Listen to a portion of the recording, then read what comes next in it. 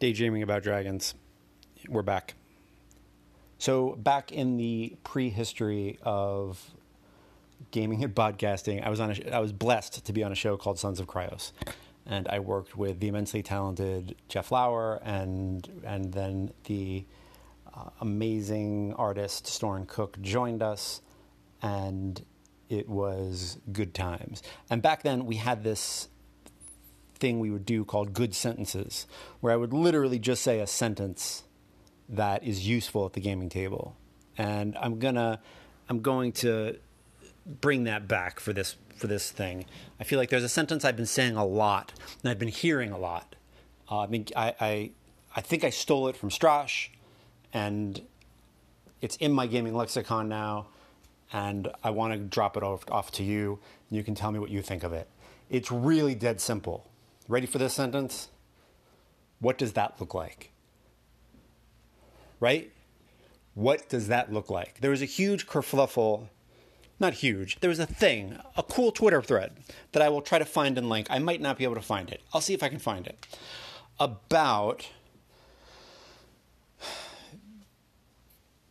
playing D&D and saying, I rolled to hit the evil Baron. Okay, roll to hit. And then, but when you go to try to convince someone of something, you have to say exactly what your charismatic character would say. Okay? And I think both of them have the same weight and the same solution. Right? I hit the Duke. Cool. What does that look like as you hit? Or let's roll to see what it looks like, and then we'll narrate it. Okay. I rolled a 1. Okay, cool. You roll and you hit the Duke a good solid shot, but you didn't realize he had chainmail underneath his jerkin, and you hit the chain, and a thrust that would have killed him just slides off the chainmail, and he grins. Cool. What does that look like?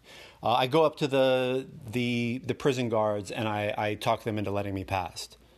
Cool. What does that look like? Oh, well, I know these folks. I grew up in this castle, so I ask about the guy's family and blah blah blah. You don't actually have to have the conversation to describe your character being socially adept. You don't even have to have the conversation to live in that moment and feel like you're there.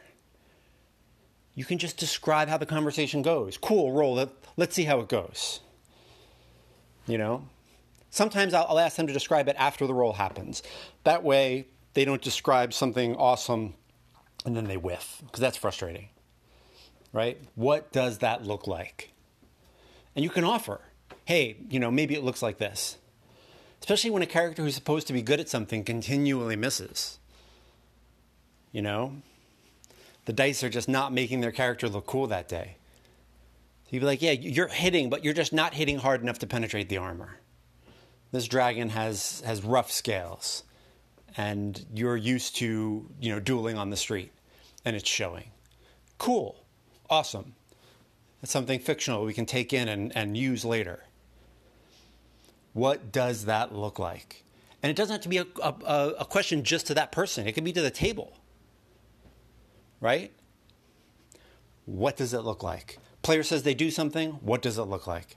And especially when players are new to gaming or new to a system and they're playing it for the first time and they want to, it's a lot. Roll this to hit, roll that to damage, roll this here, roll this there. Roll the die. Cool. You hit, and that's going to kill the goblin. Tell me what that looks like. Oh, cool. My character has a warhammer, so I just hit him in the chest and break his sternum, and the goblin falls and chokes on his own blood. Cool. Sounds good. I drive his ribs through his lungs. Great. I hit him in the head and he falls over. Okay. And that will also that will let you know where that player is with how they feel the tone of the game is. Are they on the same page as you or not? It's a good way to gauge, good way to read a temperature of the room and the table. Tell me what that looks like. And it can be done when they're doing something that's really dangerous. And you want to just know, are they going to trigger the trap? I know that this desk that this, wizard merchant has is trapped. And I know where the trap is. So I'm at the desk. I'm just going to search the desk. Cool. What does that look like? I open up the drawers. I'm trying to go fast because I know there are guards around, but I'm trying to also be quiet, but definitely more, all right, are you being fast or are you being quiet? Which is more of the priority? Definitely fast. Cool. Boom, boom, boom. You open a drawer, a poison dart hits you. Roll reflex save. See if you flinch away in time. What does that look like? Show me, tell me about it. It's a nice tool. Gets you in the moment. That's what I like about gaming. It's what I like about it. Different people like different things. I like when the mechanics help us all get in that moment and create situations that we would have never created for ourselves. If I want to create something for myself, I sit down and I write. I get my cat on my lap, keyboard on my lap, with the cat. Sometimes that works, sometimes it doesn't. I sit down comfortably and write. It's lovely. But it's a very different sport than getting together with friends, sitting at a table, eating munchies and rocking out. Very, very different thing. Similar, some muscles are the same, but it's a very, very different sport. So, what does that look like? Tell me what you say when you want to know more about what your players are doing. Tell me how you prompt them to get them to describe things. Because again, you're not saying like, hey, you've got to give a monologue here, right? This isn't about putting pressure on a player to be creative. Oh, my players are so uncreative.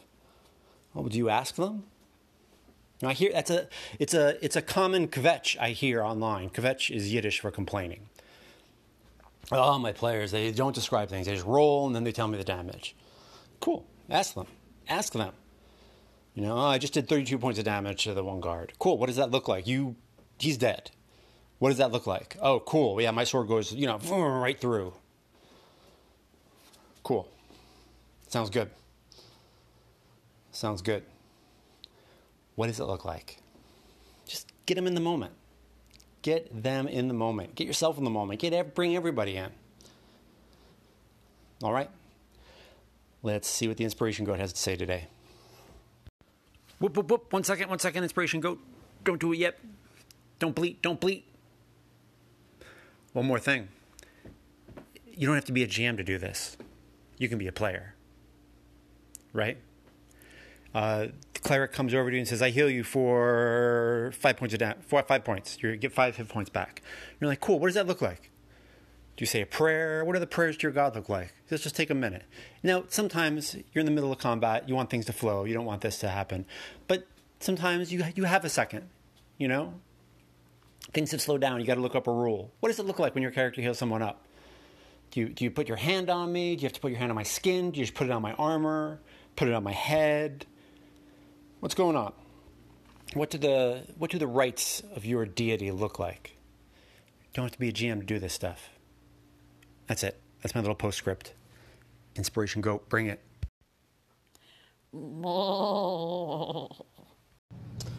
Good one, Inspiration Goat. All right, let's talk about that.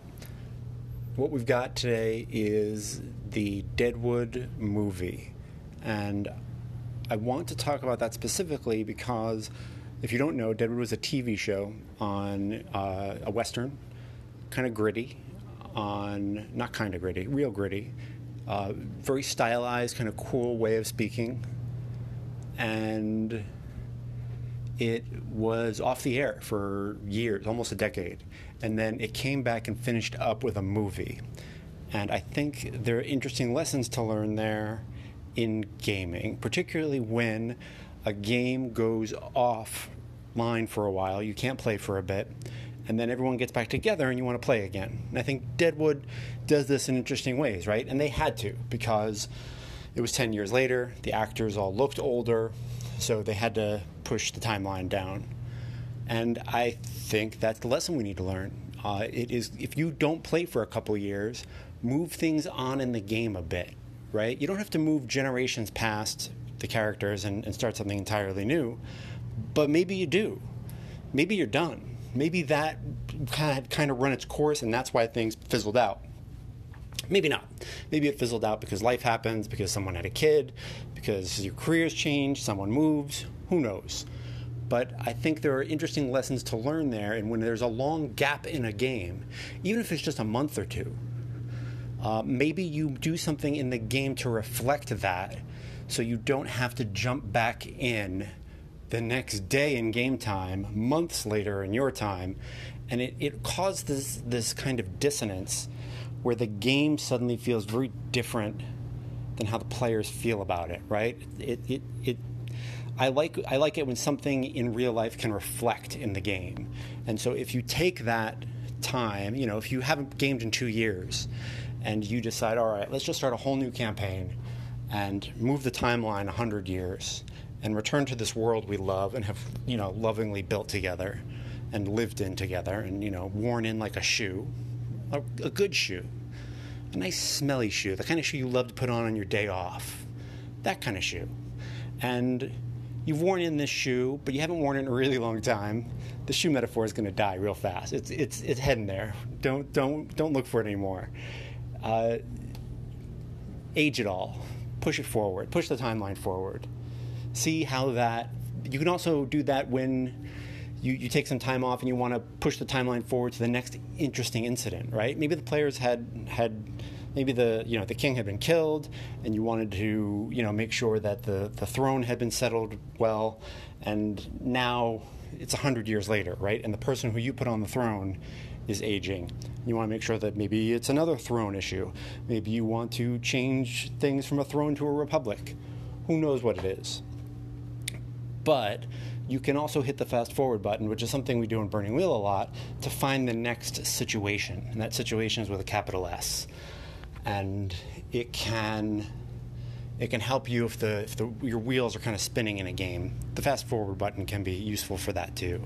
But specifically, as it pertains to Deadwood, I wanted to talk about the fast forward button as a way to get you back into a game that you've wandered away from for a while. There's a real time, real life calendar gap. Excuse me. And you want to reflect that in the game somehow. So that's what I'm taking from Deadwood today, is jumping ahead in the timeline for a game to reflect a real scheduling problem. You don't have to do it every time, and sometimes you don't want to go back to that at all. New games have come out, maybe you've moved on, maybe it's time to start something new. But if you're really eager to get back to that, then perhaps, hit the fast forward button, find the place in the game that feels like how you feel about the setting right now, so that you're not in just like the next day of adventuring. You are in a different place. I did this in my Stars Without Number game.